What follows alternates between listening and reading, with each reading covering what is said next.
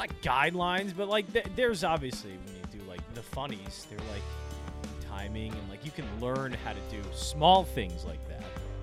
When it comes to actually being funny, like you just kind of just born with it, you know? It's relative. It's relative? Mm-hmm.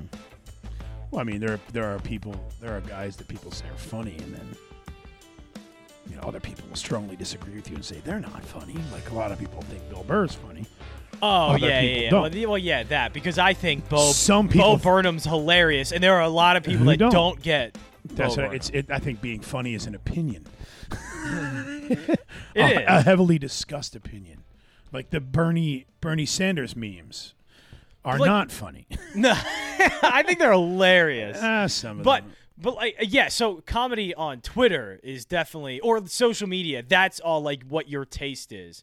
But I guess what I was saying, or what I go with is like stand-up comedians. There are some that are really funny, but like even if I don't get their jokes, I know like I can hear things like, yeah, what this guy's doing is great. Like their callbacks or like, how the story is told is good. I just don't like the material that he's talking about. Right. Or he or she is talking about. Oh. Like the thing is like, I watch Joe Rogan stand up. Not only was he not funny, but I knew like this guy just doesn't know what he's doing. Scholars maintain that Joe Rogan is not funny.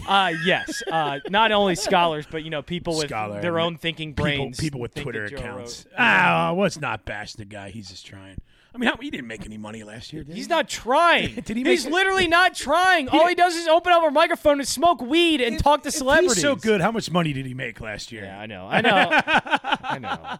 But like, I'm not saying that in regards to you. I'm just saying I don't get it. See, I can say it like this. I can do what Joe Rogan does. Right. Because all he's doing is just keeping a conversation with a more interesting person flowing. Right. It's all about the person, not him. But like somebody like Larry King, I can't do what he does. I can't do. I didn't know. I was trying to find the joke here, but I'm trying to be funny, but in reality, like there is an easy answer for this, and I think with it's a cliche saying, but I find this to be true, and I find it across all of the walks of entertainment that I have been privy to. I guess you can say study, but the truth is funny.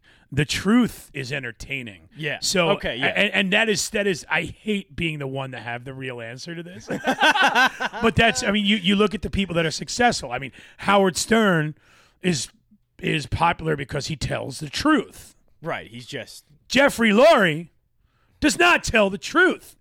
I love how this is our segue. Like this is the off season. Like guys, Howie Roseman. We're trying to do that comedy, entertainment podcast. So we're just buttering you up for whenever that comes. Whatever we're gonna include that in Birds and Bros and then separate it eventually. But yeah, this is Birds and Bros. By the way, we talk football and not the intricacies of comedy. We had to take a week or two off because the Eagles news was just dropping like an anvil on a glass table. Because if we did do one last week, it's irrelevant, like immediately. Well, if you remember, even our last show, we said, what else could possibly happen? Doug Peterson gets fired 24 hours later. It's like, well, did we even say? I was like, I feel like it's still a to be continued right now. It really is. There are no answers. Like nothing has been just strung together. It's all a mess. It is all an absolute mess. So we got to start off at the beginning here and just work our way through it because there's a lot. I mean, there is so much to take in and digest. So basically, strap in your seatbelt. It's going to be a long. Okay, so I think it's important for us, being a young podcast that we are, to not really. I mean, we got a lot wrong here at Birds and Bros, and I guess that's anybody across the board talking about the Eagles from week one until the finished product completely got it wrong. But the one thing that I like, even listening back on some of our old tapes, we always maintained that the cut was way deeper than we thought it was. Yeah. That the problems ran deeper than we thought that they did. That even though Carson Wentz's play had to do with some of the decisions that were made, there was definitely a rift between Doug Peterson and Howie Roseman, in which that rift connected through Jeffrey Lurie, and I still maintain, you don't know the truth, but I still maintain, as we said before, I wish I was a fly on the wall in those conversations because that's the story and nobody knows it. Right, exactly. It's all Tell us, Doug. But we want to know. And the thing is, we're getting all the he said, she said reports, and like we still don't know anything because, Right. yeah, sure, I'm great. Doug said something bad about Howie, and he's going to make something look better for him, or Howie's going to say something about Doug and make it look better for him. Like the whole he said, she said thing is basically take it with a giant grain of salt. We're getting the Saved by the Bell plot when we Yeah. when we want forensic files. You know, we want cadavers. We want to cut this body open and find out why it died. You know, but true, But yeah. what we're getting is the prefabricated storyline. Oh well, we just going in a different. No, I want to cut this body open and see what happened, John. But. Well, honestly, they should because I think we talked about we didn't talk about the press conference with Jeffrey Lurie. Yeah. And when he had that media availability after Doug, I mean, he still gave us nothing. Like, I get why Doug needed to be fired, but there are still, like you said, wounds there or things that we need to see brought to light to make things not seem like it's a complete mess. But Jeffrey wouldn't get into it. He wouldn't talk about Howie. He basically just said, we asked him to, or we knew that, going short term and trying to get a Super Bowl now was going to make some bad decisions, but, Howie's still the guy. It's like, no. There's a deeper rift here from not only dating back to Chip Kelly. I mean, this has happened twice now in a row. Yeah. Answer that. What is the deep problems here? And they don't seem like they want to face Well, them. and I think you also caught Jeffrey Lurie for the first time, almost deer in headlights. And then even for my liking as a fan, I was watching him. I don't want to say lie. I was watching him. Couldn't explain himself. I don't think he looked off guard about the situation that he was in, and so like I said, something had to have happened where they had to cut ties with Doug Peterson, and Jeffrey wasn't adept to like. Okay, I guess it's almost like I pick Howie, and that was it. It's a great read on the situation because I thought, and that media availability after he fired Doug, the first few things that I was hearing from him, I'm like, man, he's saying the truth. Like, he's saying there's a 2 to 3 year transition period, which, by the way, we've been saying for a long time now. It's probably going to take a couple of years to get this done. Yeah. He said they are in that transition period. They tried to go short term for the Super Bowl, and it didn't work. And everything sounded realistic. And everything sounded like it had a realistic view on things. And even the Doug stuff. The offense was getting bad. And that's...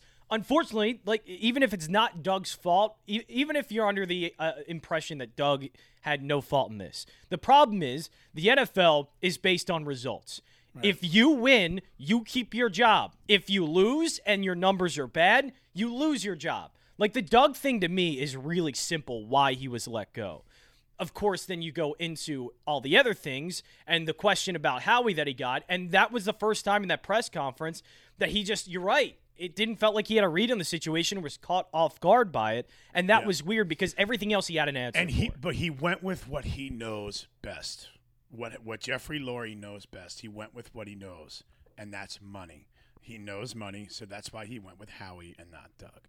And that's just because Roseman is his salary cap guy, he's his money guy, and that is keeps his books basically. Yeah, right? Well, whatever. I'm not even going to pretend like I know. Right, but I know generally. But that's I know what we that think a of Howie. GM that deals with the salary cap, he's a money guy too. So we went with the guy that speaks his language. But whatever. But this is all speculation because I'm sure the story is way better than what we're speculating. Yeah. I'm sure it is. And that's why I go for a little bit of surface level, simplistic type stuff. Because I don't know exactly the relationship between Jeff Lurie and Doug Peterson and Howie Roseman and how things all are. Because it is, I don't even think they, by the way, know. No. Doug didn't even know and Howie didn't even know. It was a complete mess. So I think what I just land on is, well, if the offense was better, then Doug is there. And if Carson was better, Doug is still there.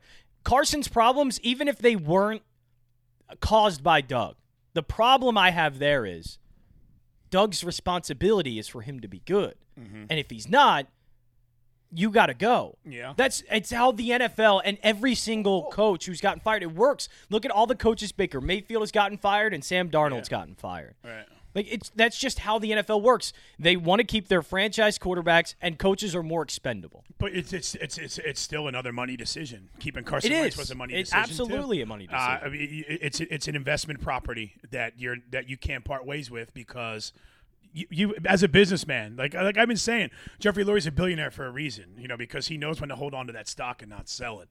And this is obviously all of his decisions. It was squarely up to him. He had a choice between Doug and Howie. Howie didn't have a say in the matter, obviously, unless he did, because he picked Howie. Did Carson have a say in the matter? I don't know. You can speculate that too. They might have let him feel that he had some say in the matter, but not really, because I would beg that we haven't moved on to our new coach yet. Right, and because his name is escaping me. And I'm going to go through the timeline of when we started getting big news story after big news story. Okay. So we get to Doug Peterson being fired. We get that media availability. First of all, just Doug Peterson, because there is, and I don't know when we fully have that conversation of appreciation, but obviously we can do a little bit of that now. He's a Super Bowl winning coach in Philadelphia. Like, there is an appreciation of Doug. I think it was time, but there is an appreciation of what he's done. Anybody that does not have his name etched on a throne or etched in a place in their heart as far as Eagles history goes, that statue will remain Doug Peterson. I think that is what strikes me the most, because I just imagined his departure. Definitely I'm different. Definitely not. I called him untouchable because of the Super Bowl. That's just how I felt. It's like, you can do no wrong to me, man. It's almost like he saved my life in war.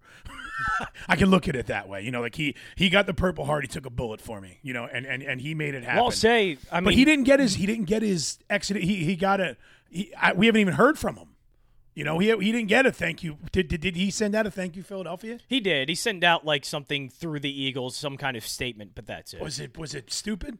Yeah, I didn't even hear it. It was certainly every single statement from Lurie, Howie, Doug, all was, things didn't work out and it wasn't going well, but 2017, we'll all never forget that, and that's something that we'll all always be a part of. We need to get Doug on the horn.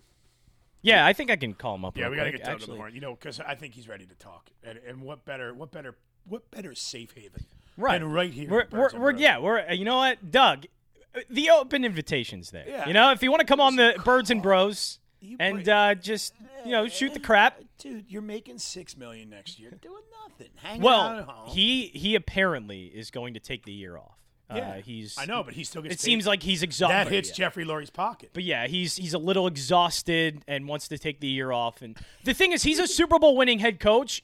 No matter, at any time, if a job opens up, he's going to get one. Was his phone ringing for a head coaching job, though? Absolutely. Was it? I thought just I don't think inquired it's not that it about wasn't OC, ringing. Right? I bet he probably put out the sort of feelings that, I'm not doing it. He's got to watch with that, though. Out of sight, out of mind does hit. It does, and this is a messy thing for him to be a part of. It's still easy, though, when a coach is available and he has that Super Bowl on his resume. It's really easy for a team to fall in love with that. I guess you'll see, because the inner circle of how the NFL works. Exactly. Of people that are in the know but are staying out of it. That I think you're going to see if Doug was right or wrong. Yeah, with what he said, because everybody talks about everyone. Because you don't agree with the OCs that allegedly Doug wanted to bring in. He wanted to promote Press Taylor, which.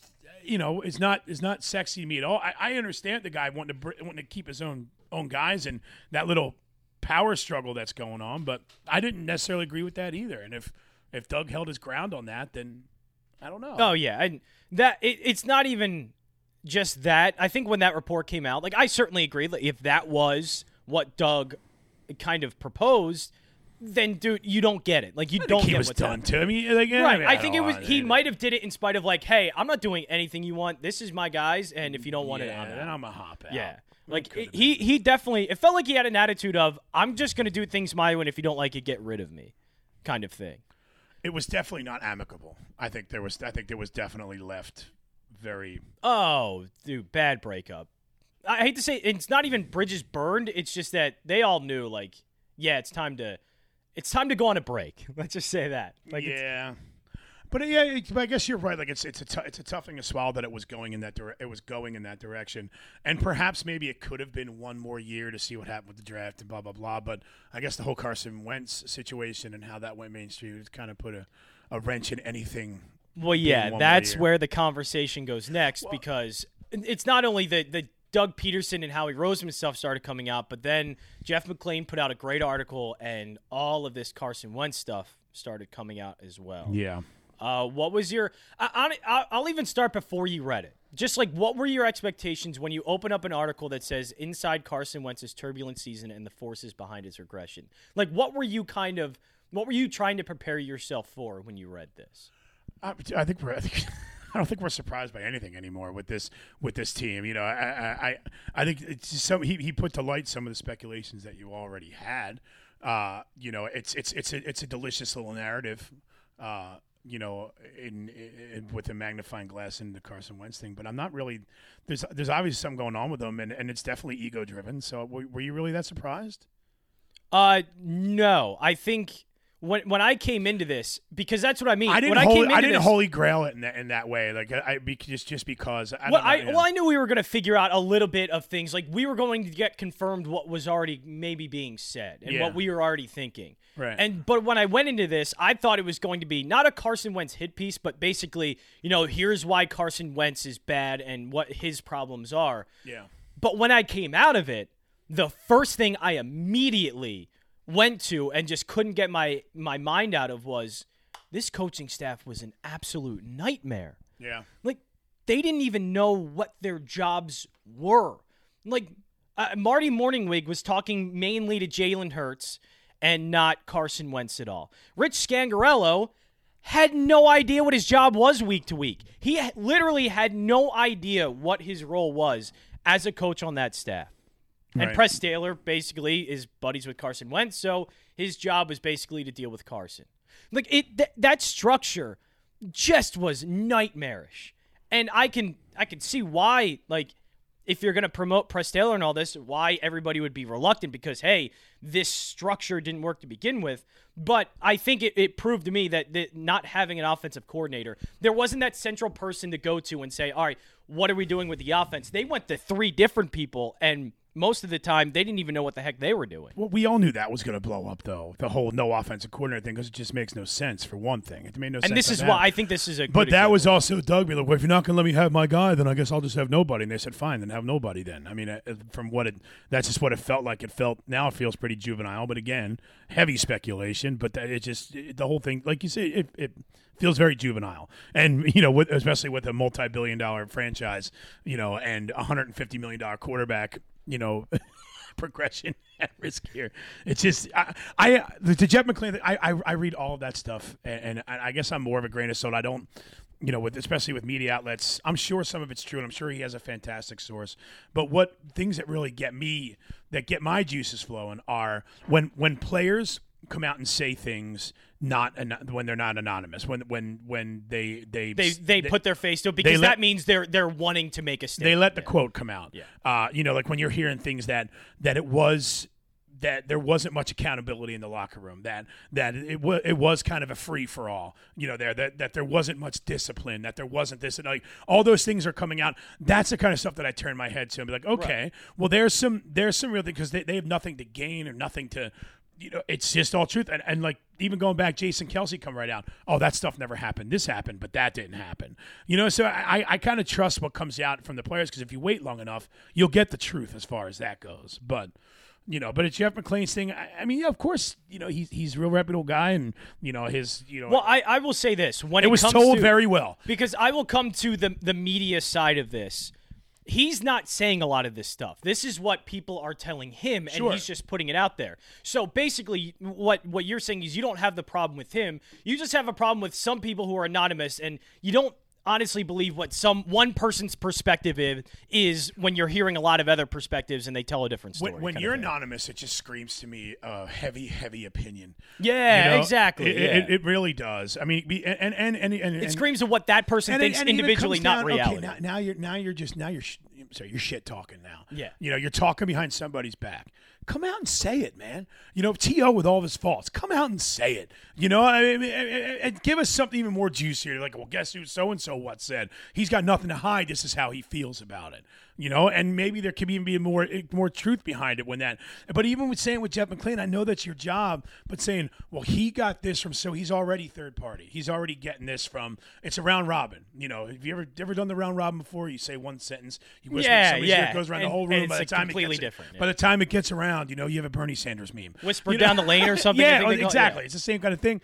And especially this, people say, oh, football, the gridiron, whatever. The most dramatic behind, it's just like wrestling. Yeah, it is. It is just the like most wrestling. dramatic. Like, you are more curious about behind the scenes in this season, especially with COVID, and now the reporters can't get in the locker room, and you know they're just driving them crazy to get any kind. So now they can't get in to get their stories from the locker room. Now they have to do the hearsay, texting shit too. They can't get these guys on the phone. It's all texting now too. Oh well, this. I don't know, man. I thought it was great. I think there's probably a lot of truth to it, but I didn't put much weight to it. I mean, especially not until Carson talks. Yeah, well, Carson, it is once we first hear from him. That's something I'm interested in. A couple more things from this piece I want to bring up. He said Wentz alone factored into Peterson's exit despite Lurie's claim otherwise. Now, this seems like more of a report. Like, this is more from what he's hearing and not taking it from somebody and just directly. That doesn't make sense, though. Like, and you know what? If Wentz factored and that was the main decision, every owner in every single franchise has done the same thing. So what's the difference in this situation? I think that's why what I keep coming up on is that coaches usually get fired before quarterbacks get let go. What's the difference here? Money. Exactly. It's a money thing. But that's why it happens. Like, this is nothing new in the NFL. And everybody's acting like this is just like we've never seen this before. Yeah, it's happened a lot recently, actually. Yeah. So I don't know why that also was like such a big deal. But the last one is what everybody sort of came away with this, or what some were alluding to in the piece, was that Wentz is uncoachable. Does that concern you, or do we think he's not? Because I think that is absolute baloney. I think that's just the people saying that are just trying to save their own jobs, because I remember Wentz being pretty coachable in 2016 and 17. I remember him being pretty coachable. Like, Frank Reich had no problem coaching him. What I hear in this story is that the coaches were really bad at their job, and that's what I came away with. I'll say this: that sounds like something that's in the first 2 or 3 things that's on a scouting report, right? Yeah, coming out of college, and him coming from a small school, right? They would know with a college coach who has absolutely nothing to lose to say, well, he's an asshole, but goddamn, the kid can play. You never got that from him. Everybody. There was high praise with him, and he was a smart football player's mind, and blah, blah, blah, and that's all you ever heard. The uncoachable thing doesn't make any sense. That would have came out. It would have came out. It would have came out before he even before he even got in the NFL. I think so anyway. I think he was caught in the hailstorm of, well, first and foremost, and I'll hold him accountable, of having a bad year. In the middle of a pandemic.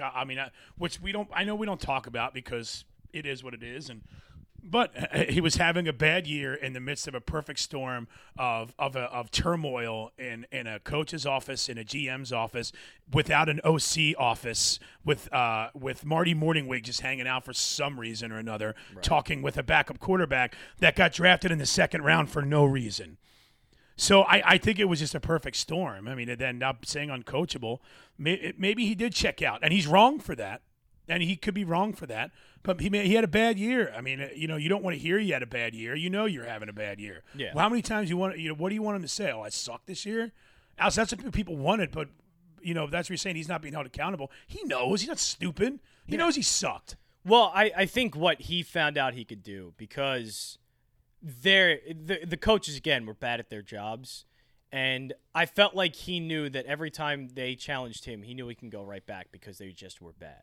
Like, he knew he could challenge them. Because there were bigger things going on. Right, exactly. Like, if somebody could say, hey, Carson, there was a wide open throw, like, why didn't you see that? And this was part of the piece, but Carson would go back and say, well, also my blocking sucked, the timing was off. And like everything that the coach is saying and Carson is true, but Carson's too smart. Like you need somebody that can challenge him like a Frank Reich. Press Taylor couldn't do that because he just wasn't good enough and good enough of a coach. Rick Scangarello couldn't because he just wasn't good enough of a coach. Yeah. And Marty Morningwig couldn't do it because he was too busy talking with Jalen Hurts and didn't care. And it's not like this team was going in there even before they started what they say, quote, dumbing things down or in the offense or whatever. Right, yeah. The game plans didn't seem like they were all that freaking stellar to begin with. Terrible. And they weren't running the ball. So play action was Carson couldn't get out of the pocket because he was getting killed. And then what does that trigger him to play the hero ball, like you said? So his game was completely off by a lack of creativity in the offensive room because there was no offensive coordinator to kind of mold this stuff when Doug was dealing with other things. And well, there wasn't an authoritative figure there. It was just a bunch of yes guys or a bunch of, role guys like Press Taylor and Scangarello and Morningwig, but none had an authoritative stamp on that offense. No. And that's what Frank Reich was, and they didn't have it. And I think you can even speculate now, too, that Doug kind of went into this season pissed off with the whole Mike Rowe thing. Yeah, Saying Mike Rowe's not so. going anywhere, and then he gets fired the next day. So that just goes to show right there that Doug was tired of the hand going up the puppet, and it's clear that that's what happened. That's, again, speculation. From what it may seem, maybe there's a better story there. But I think you can take those leaps of faith in saying that because it all makes sense. Doug Peterson at the end of last season came out right away and said, yeah, they're going to be back. Then had to say 2 days later, actually, no, they aren't going to be back. And so that told me that, yeah, there's maybe something going on here where there is a dissension. And so when you say things like that, I think you can, although it's speculative, I think there's enough there that you can make that leap of faith and say it kind of. And they shouldn't have been back. I mean, he should not have brought them back. No. I mean, in my opinion. And that's a fault of Doug. Like that has to be Doug has to be aware of, man, your offense looked bad. You got to do something different, right? You got to fix something. And Doug didn't want to fix anything. He just wanted to keep doing the same thing. It was a perfect. Dude, we had this feeling. It was a perfect crap storm. Yeah, it was. Yeah, and then you couple it with, I keep bringing up the pandemic and the no preseason and no OT and the fact that Carson Wentz legitimately regressed this year. He did. I mean, people are arguing, oh, he was bad last year. No, he was not. The team was he was winning with less than nothing again last year. I mean, I'm sorry, I got to hold on. I mean, it's not even me giving him a pass. They made it to the playoffs. Everybody rooted for him last year. Everybody was confident going in against Everybody Seattle. really loved those last 4 games. And he took another hit, and he took a bad hit. Nobody's calling Mahomes soft for his hit, last week. I'm not comparing the two. Obviously, they're not even in the same. To me, in the same league. It happened to Mahomes. Basically, it's a contact sport. He's going to get hit, not in the way he should have. But yeah, it's a contact sport, and so I hate that people use it. But yeah, you're right. He was so beloved. He was great, man. He really was great last season. Yeah. But this year, he legitimately regressed, and that, of course, adds on to things. And there were a lot of factors involved, and it just doesn't happen. It's never happened before. A guy fell off this much. People have had bad seasons. Peyton Manning had a bad, what was it, his fourth year? Yeah. Like they say he's right in that realm, but they're saying, well, Carson's was even worse. I'm like, yeah, it also landed in the middle of a pandemic when everything was different, and then and I think it was also coupled with. Whatever rift was going on behind the scenes that we don't know about, that hopefully Doug writes a book about. Yeah. Because, I think Doug does write books, so he wrote a book on the Super Bowl, so he might on that one. But but when we have this conversation all the time, right? It's always the divisive, well, why are you trying to defend Carson Wentz? Why are you trying to defend Doug? I think what I want to do on this one is keep it as simple as possible, because when you speculate, sometimes you get down into these big rabbit holes and not everybody agrees with the leaps of faith that you are taking. Right. So I will keep this at a simple level. Carson Wentz played bad. Yeah. It is Doug Peterson's literal job to make sure he's not playing bad. This is a results-based business. Mm-hmm. No matter what your feelings on Carson are, the quarterback always stays over the head coach. Yeah. That was Doug's responsibility. Mm-hmm. Things weren't working. Results-based business, you're gone. Mm-hmm. It's as simple as that. Mm-hmm. Like, we can make it much more, and there is, because I think what we're concerned is that it now carries over into the next head coaching regime. Yeah. But It's as simple as that, though. Does that make sense? Like, is it that simple to you too? It really does. I mean, this game of speculation, it completely makes sense. I mean, I don't even call it defending anything because it is clear as day. It is clear that at the end of the day, it's always about money. It's always about money. Yeah. It's always about money. So I think what you could call defensive about Carson Wentz isn't so much being defensive of him, just knowing that it's the way it's going to be and trying to figure out a way to get there. To say, like, it doesn't matter what you think he sucks, you bench him. I know that you have the heart and you want to bench him, but $130 million, you're not going to do it. But you also know that if you go by the odds of it, that he is going to turn around. Now we're just wondering, that he's going to. I have this strong feeling that he is. But is it going to be in an Eagles uniform or not? That's the real question. You got to get over all that because I think I'm getting past not defending anybody. I say it all the time. It's my new mantra now. I'm all for the plan that works. Yeah. I'm all for it because when we have more points at the end of the game, I don't care how we got. People say, "Oh, that was a bad win." What the hell's a bad win? What's a bad win? A W is a W. Oh, man, I was having a bad day the day I won $400 million in the lottery. It's all over. There's no such thing. A win is a win. Right. I didn't actually pick those numbers. I entered in the wrong one, and I won $1 billion. It's not a defense. It's going strictly based on the fact that everything comes down to money. It's always about money. With these owners, these teams, I'm sure Jeffrey Lurie loves football and he's got some kind of and he loves it and this and that, but he does it to make money. He does it to make money. And he paid Carson a lot of money. Carson. Well, and you will be paying Carson Wentz a lot of money no matter what. All these guys, they play football. I mean, I know that there is tons of pride, and it's all the way down to the wire. They do it to make the money. It's all about money. And that's like when it comes down, I think you take it personal that we're defending this and that. We're not. It's not personal. It's about money. It's all. Yeah. And I think what makes we do this for pride because if there's.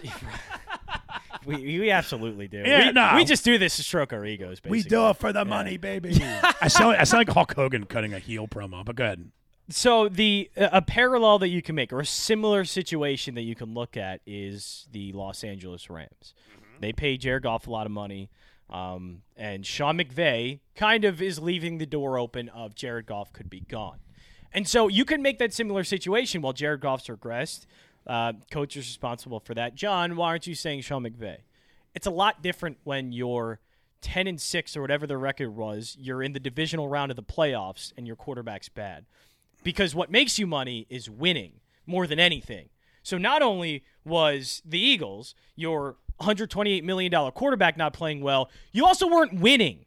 That doesn't give you money. Losing does not make money in the NFL. Yeah. Like, that's why teams want to win. You make more money when you win. I'm telling you, the Eagles made a lot more money after that Super Bowl. And they're still benefiting off of 2017 more than anything. Yeah. Winning matters, and winning gives you, like you said, money means everything. Winning means money. And so that situation is similar, but different because they won. The Eagles were 4-11-1. You add in the fact that $128 million quarterback's bad and the fact that they're losing, it's all about money at that point. Sure. No, I'm looking at it from this regard. That I think now we're getting into the thing with the owner and the GM, that money does is their driving force, but right below that, pretty close, is their pride. And is the way that they're setting their ways. I think Roseman's pride more than anything. I think that's where we're living right now, even with Jeffrey Lurie, is that they want to do things their way because, and I'll even be the devil's advocate of one of my own points, to say that even when a team's losing, they make plenty of money. The Washington Redskins for how long were the most expensive franchise in football, and they were terrible. Right. So you still make plenty of money because you can still brand and you can still sell. Where do you make your money? You make your money with TV deals. That obviously helps, but then it's also merchandise with the jerseys and the T-shirts and all that stuff. So I'll say New England.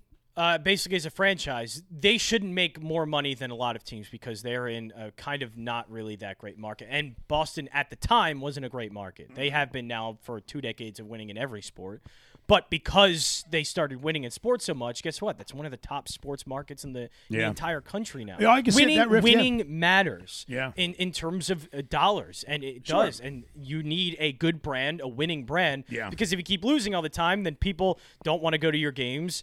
People don't want to invest into your Then brand. you rely on your diehards, which is still, if you have a diehard fan base, then that's great, But, like I guess like a franchise like the Texans, they need to win because they're Right. like they're diehard. And maybe I'm speaking on my tushy right now, but they don't seem like they have that huge diehard fan base because of the Cowboys, because the Cowboys are there, or even when you're the Chargers that keep moving around city to city, or even I'm sure the Raiders took a hit moving out of Oakland and going to Vegas. I wonder how many of their faithfuls follow. But whatever. What are we talking about? Money? Yeah. But still, I think for the first time in Eagles history, I think that's what's getting so sour in our mouth. Yeah. Is that this is all about money, and we don't like that.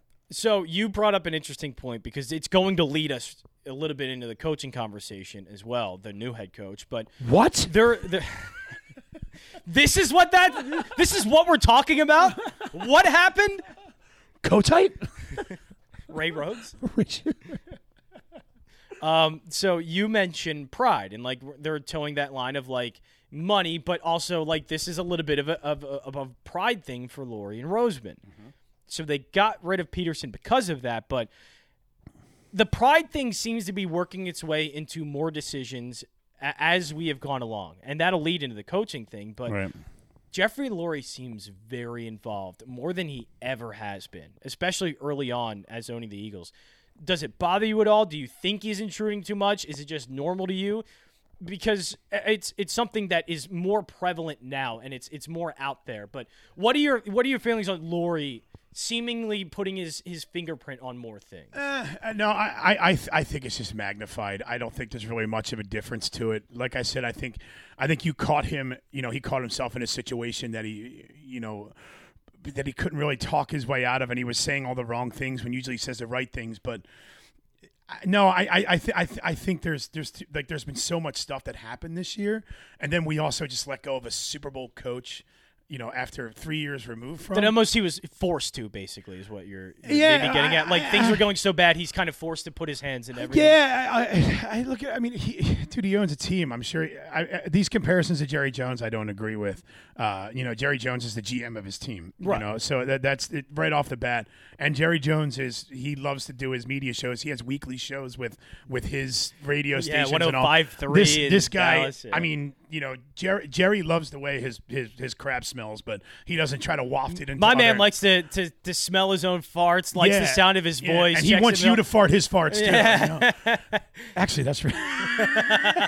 I've never been so, but anyway, no, I think it's a little bit of a reach with that. Like, sure, Jeffrey, I think for the first time has clearly put a rift in his organization that it has us tilting our heads, but only because it's about money, and it's always has been. But they did a bad job at hiding that. Yeah, that it was a money decision. But no, I think as an owner, he has done everything that he's entitled to do, that he's supposed to do. Right, and I bring that up because the Eagles hired a new head coach, and we'll talk about what we have found out, if anything, about this guy, because I have no idea anything about him. But this coaching hire has like Jeffrey Lurie's fingerprint all over it. A guy that doesn't fall too far from the tree of Eagles coaches and people that he knows. You said it before, the NFL with Doug Peterson, like it's all a big inner circle. Everybody talks to everybody because they're all in the same profession and doing the same thing, so they all know each other. Well, with the Eagles, they keep a close circle, and when they hire coaches, it's a lot of who do you know? And Frank Reich said, hey, I got this offensive coordinator, and Jeff's like, I'm listening. Who do you got for me? And so I think what I have a problem with immediately, before I even hear the name, is just like I heard Colts offensive coordinator, and it didn't surprise me because Howie just didn't really stray far from the tree or the norm. Right. This felt like a very comfortable decision.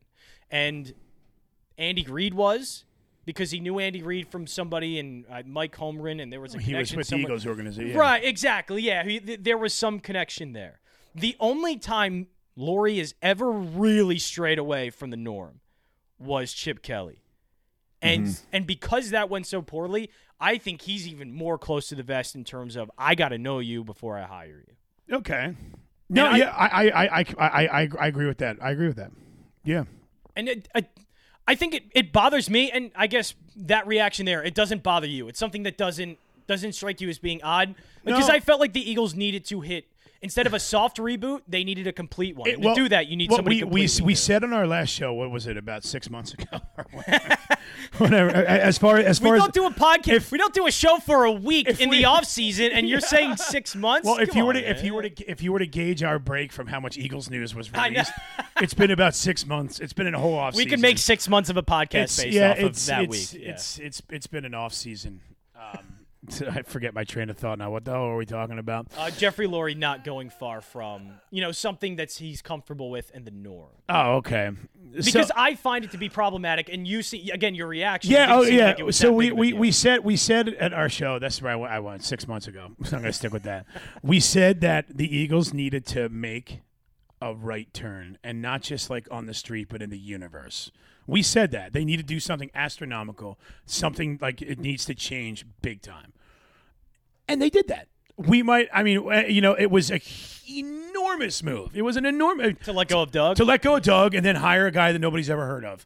It was a way. It for me it didn't feel like a safe thing. It felt like it was a huge move on. I mean, to me, the safe thing would have been, Doug, just shut up. We'll figure it out. To me, that would have been, or Carson, or guys, we're all going to get together and have lunch and talk about it and make sure that would have been the safe thing. But for it to come out and just completely on the surface, no speculation. Doug, you're fired. Carson, we're going to get you fixed. Let's hire Frank Reich's guy. We think he can do it. Get him the hell in here. Decision made. Shut the door. Boom. It's over. So this is. That sounds like a billionaire made a decision. Yeah. Well, it definitely was. Yeah. He kind of really Howie, decided you what got he 1 wanted year. to do. He's got to be on some kind of leash. But he is. I think this is where we part, because I think we agreed that there needed to be an astronomical decision and a big change. Something needed to change here. Right. And I think where we differ on is that big change. I don't think Doug Peterson was a big change. I just feel like it was a necessary one. Yeah. A big change would have been hiring somebody that has a completely different background, that's from a different train of thought, that completely is going to maybe shift the culture here and not know who Howie is, and not be somewhat involved, or it's not a who do you know or involved in the inner circle. I thought the astronomical kind of different turn they should have made was going completely outside of the norm of what they're comfortable with. But you can't do that with Howie being there. So I kind of knew that wasn't going to happen. If Howie, like when Doug got fired, you knew Howie was staying. So then that means they're just going to putting another pawn. Yeah, that's why they can't do it. The chess table didn't get completely wiped out. The king, look at me. I guess the king and his.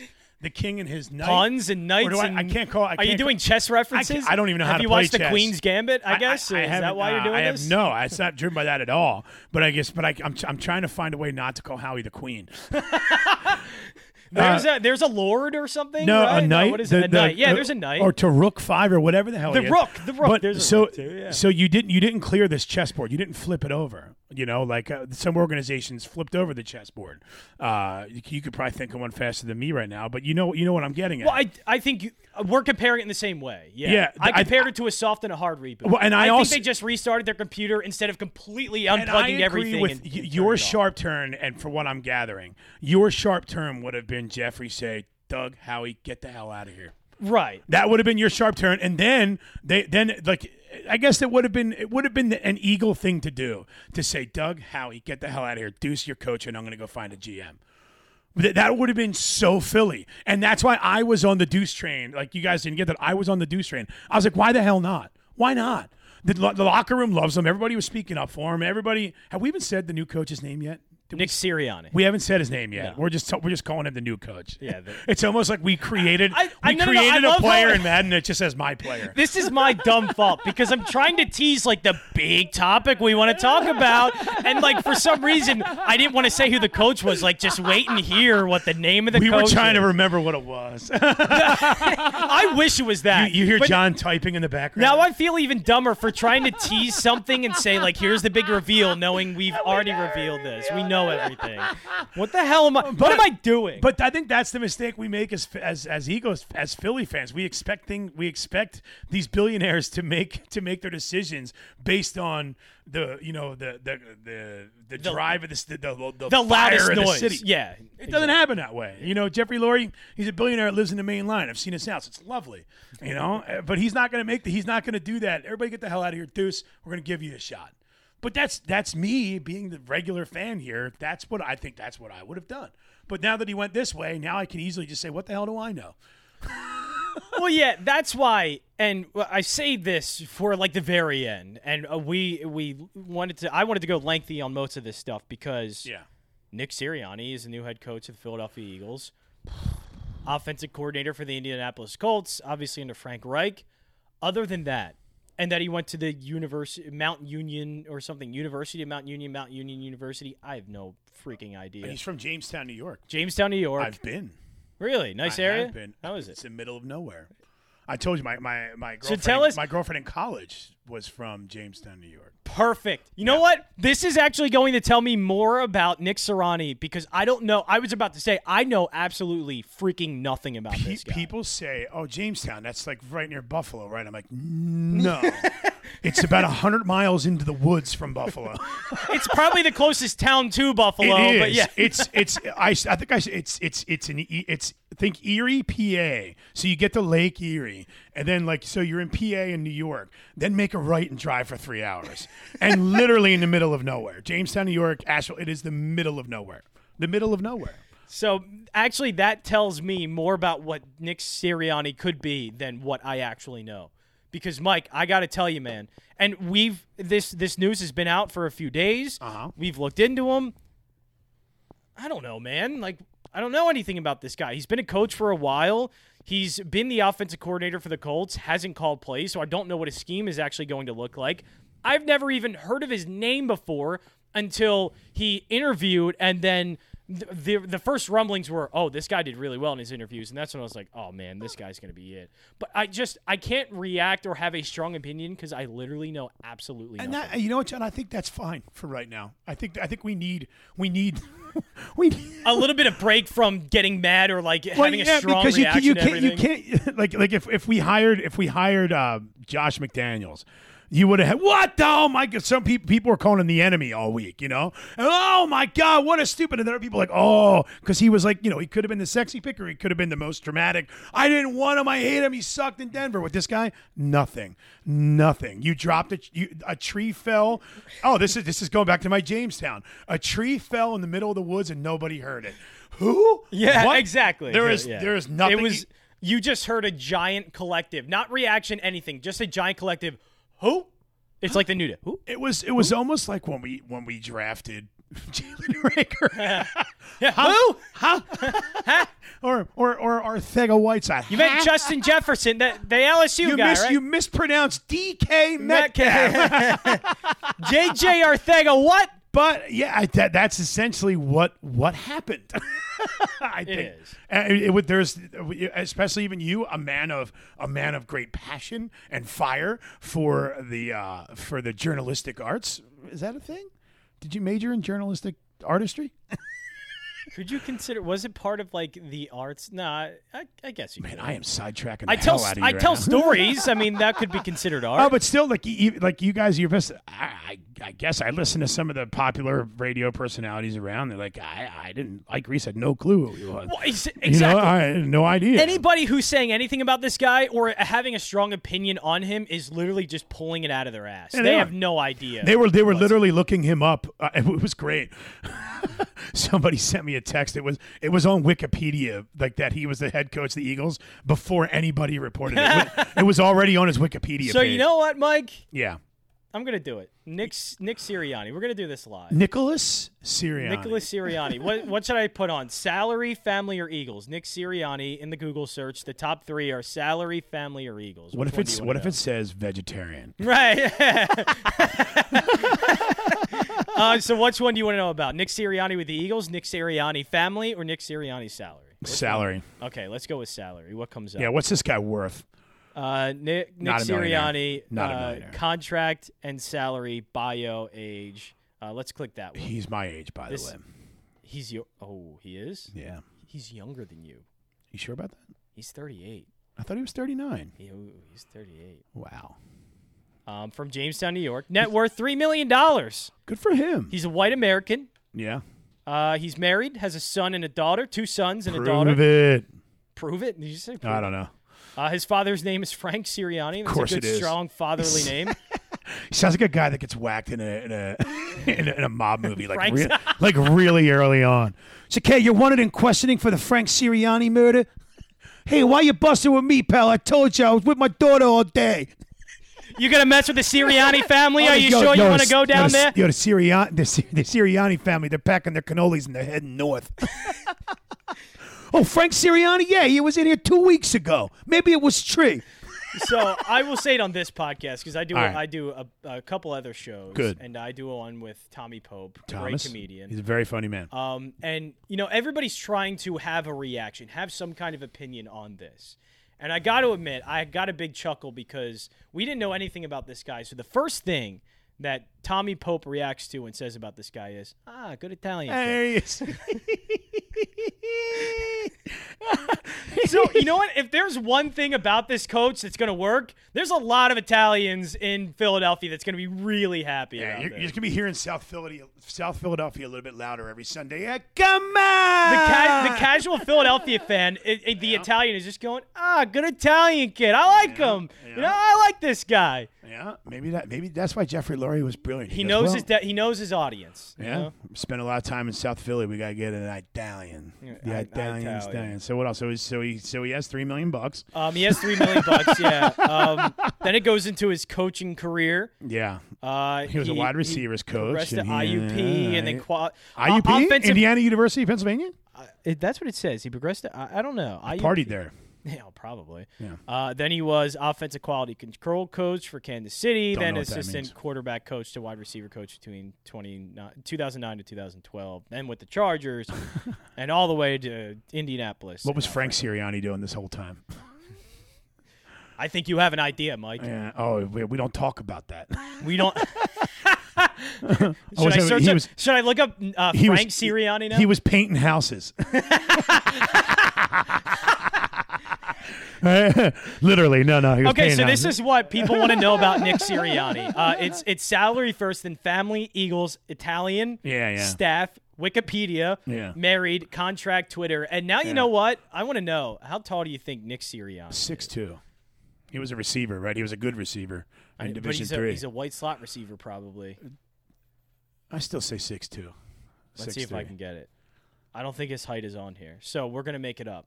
He's 6'2". 6'2" is 6'3". He's 6'23". He's an Italian man from Jamestown, New York, From the middle of nowhere. from the middle From of nowhere. parts unknown. He's about 6'2", and he's now the Eagles head coach. His second favorite color is sepia. So, how do you think we did here? Do you think everybody knows who Nick Sirianni is? Yeah, we didn't ask, does he run the I formation? Is he all about the split back? Is he going to bring the split back? So one thing we can look at, I guess, is the Colts offense. It was very run heavy. They had 2 very good running backs in the past 2 years. Got Philip Rivers to the playoffs. Right. Man. I mean, They did great. Even Jacoby Brissett looked pretty good in that offense, and he's a backup quarterback. But, I mean, they had a great running game. They basically played to the running game and then passed off of it. But my question is, or why I'm not taking anything from that, is he didn't call the plays. So we could have been involved with the offense. I don't care about that. It's not just that. But I know he could have helped put together the offense, but I don't know what his exact philosophy is or what his scheme is. Because he could still come in here and throw the ball, be in shotgun formation all the time, throwing the ball 30, 40 times a game. I don't know. I don't care about that. I think this guy will be as good as the OC and DC that you put around him next year, and I think that is what the real conversation should be moving forward. Does he get a say in it? Who's it going to be? Is Deuce going to be OC? Deuce is going to Chicago. Oh, is that's true. Good for him. I don't blame him. He needed to. Well, I mean, I think he couldn't have. I mean, as much as I would have loved. He needs to be in front of more people. I mean, he's just been in one organization. He needs somebody else. He needs to create and I connections kind of agree that this team. I think it was pretty apparent this team didn't need one of their buddies being the head coach. That's what I gathered hearing from other players. But I mean, with saying that, I guess some of the more things that I'll look into our new coach, Nick Sirianni. Is that Frank Sirianni's kid? I think one thing I'm curious to is that Frank Sirianni's kid? Jamestown, New York. You definitely heard. Oh, Nick, is that you're Frank Sirianni. Kid? You know, you made it from a small town. Nick when it Sirianni, flips, when it's like, oh, Frank's. Oh, you're Nick Sirianni's pop. You're his dad. You're dead. You're his dad. You still paying houses? You stuttering. Oh, no, anyway, but I think part of the research now, and kind of abiding by what I said, I wish there was a way I could find out what the Colts players genuinely say about him as an offensive coordinator. I think that's where you're going to get the majority of your information, because you know what the Eagles players are doing. They're texting their friends that played for the Colts and said, "Yo, what's dog like? You know, like what's the deal? Like what are we getting over here?" And I want to know what that exchange is. That's where the story lies. But they're not gonna report on that, probably because it's all good. Everybody loves them. And throughout this entire coaching search, like it got to a point where they were interviewing a lot of names, and it was kind of I was preparing like we're most likely not going to know who this coach is. So the thing that I kept saying about it, and still holds true now, because the Eagles did not hire a coach that anybody knew about. Right. But it's more about the staff and how he works with Howie Roseman. It's more, any coach can be good. You just got to put him in the right circumstances and, put the right. Like Doug Peterson, it was the same thing. Doug Peterson's a good coach. But he needed to have a good offense coordinator. Had Jim Schwartz for all those years, which helped out. Jim Schwartz was a great defensive coordinator. But it does matter. You have the head coach in now. He's got to be at least a decent person in terms of leadership. But now, how do you relegate everything else? And who is making those decisions or helping you with the coaching staff? That's the question.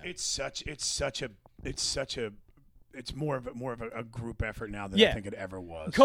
And we've seen head coaching, and that's why I'm always reluctant now to say anything about coaches because of Doug Peterson. But it's so much of a guessing game. Like, you really don't know. Yeah. And so to me, the only thing that I need from a head coach is just a good staff around him. Right. And if that's always in place, then you're fine. I think you need someone that can relegate. I mean, dude, if you're not copying what Belichick did, I mean, what did Belichick do? He just simplifies. I mean, I'm sorry and I hate the guy too, but what does he do? As a coach, he tells everybody exactly what he wants them to do, and that's it. There's nothing. Everybody knows what their job is at all times. Yeah. And if you take anything away from the way that he does things, that's what it is. Everybody knows. I mean, down to the third string slot receiver knows, that he's his special team assignment. This is what I want you to be good at. I want you to be better at this than anybody else in this building right now. And I think that is the key, to be able to. Belichick don't call plays. He doesn't get involved in that crap. He oversees, and that's what you need. If you're missing, you need someone to oversee all this stuff to kind of get the bird's eye, zoom out of this thing. Right, because he's a defensive guy, but I would say he's probably involved in the offense too, because you're right. He has that bird eye view and he's like, hey, we haven't perfected this part of the game plan yet. Yeah. Work on that. Defense, you haven't been doing this right, and I actually want to change things up a little bit. I don't think we can do it, so we're going to change it this way. Defensive coordinator now implement it. You're right. It's more of he can relegate all of the assignments to everybody, and they know exactly what they're going to do. Granted, like, I don't know if you can teach somebody how much Bill Belichick loves the game, that he knows every stat, he knows everybody's weakness. He's a freak about this. I mean, that's obviously one of his stronger suits and all, but I don't know. I mean, what do we have to lose, man? Nick Sirianni, whatever. Let's see what happens. But I think in order for us to get back, like I've been saying, the fastest road is to hope and pray that Carson comes back to form, and I think that's what Jeffrey Lurie is banking on, because that is his fastest way back to making more money, is to have that top 3, top 5 superstar quarterback to be playing at an MVP level, because like you said, that's what makes money. Yeah, and that's the hard part about also, like, so what do you think the Eagles are going to be like under him? What are the expectations? You don't know. And honestly, I have no idea. The only thing I do know is it's likely that Carson Wentz is going to start, and if he doesn't play well, what happens? Does Jalen Hurts come in? Does it mean completely things blow up? And I will say this about Nick Sirianni and the fact that he is in here to basically fix Carson Wentz. From past examples of head coaches that have done this, have gone in and their job is to, hey, we have a franchise quarterback, fix him. Like, make him good. You learn very quickly whether or not it's going to work. Baker Mayfield in 2 situations. Freddie Kitchens, you knew by about week 3 or 4, like, this isn't going to work. Then Kevin Stefanski comes in. You knew by about week 3 or 4, they got something here. Like, Baker's doing well. Adam Gase comes in, New York Jets. I mean, you probably saw in the press conference this isn't going to work, but then on the field you saw, right, doing as Mike does the eye movement. It's actually pretty good. If you, Wait, what are you talking about? I was having a stroke. Yeah. Funny, you're like laughing at me.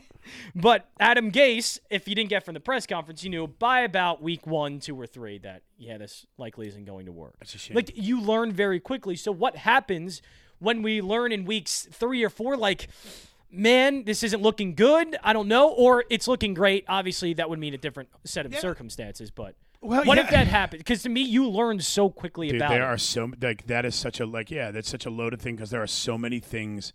Like, this should be the busiest organization in football because we need so much crap. Aside, like, now the fact that we suck at drafting and we have a great pick this year is like 7th on the list of things that we're talking about. Our offensive line's average age is like 37 3/4, and half of them are hurt, and one of them might retire, and we're not talking about all that. So next year, you're going to see how serious they are. I mean, when you have guys that are less famous than Nick Sirianni playing right guard or playing left tackle. Guys that are older than Nick Sirianni playing left tackle.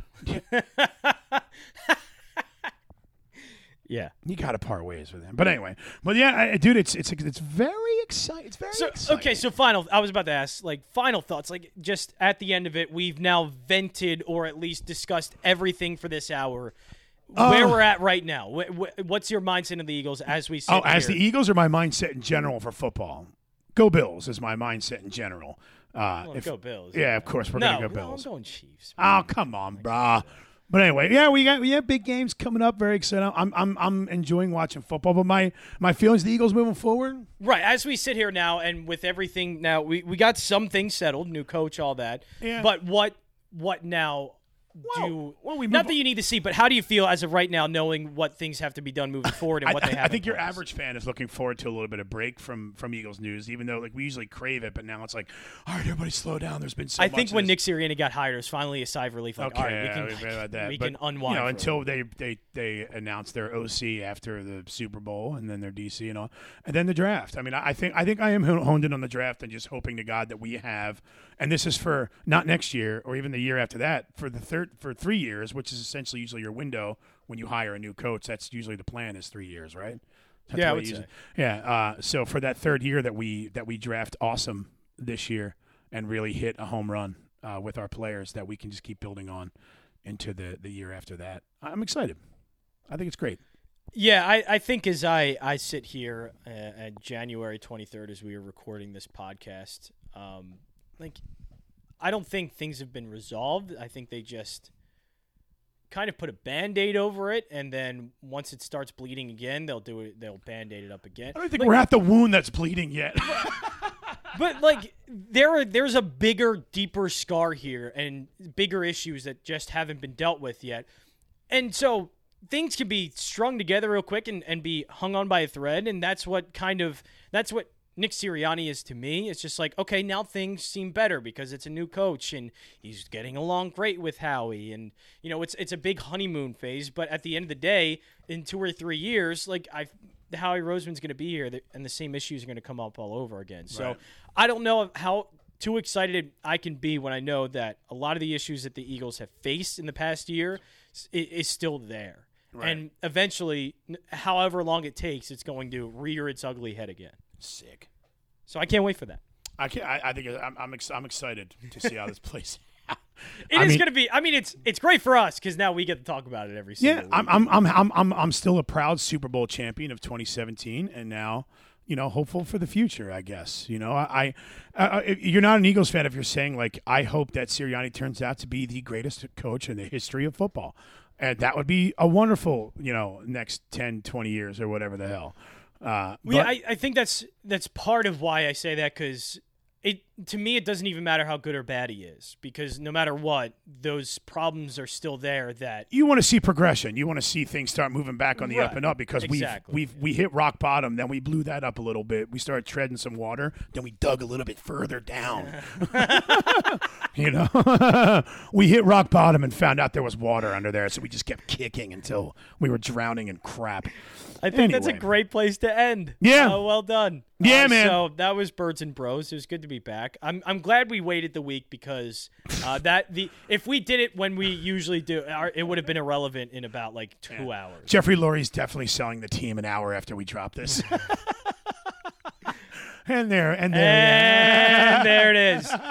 So that is Birds and Bros. It's going to be a fun off season. I don't know what our schedule is going to be like. We'll pop in. I like the bi-weekly thing. We'll pop in. Yeah. Maybe we'll do one consecutive weeks when we're feeling it. Gives a crap. But there will be content from us. Yes. And apparently we're starting a stand-up comedian entertainment pop culture podcast with what we started off with. Jeez, that was just a tease. That was 4 months ago with all the Eagles news that we just covered.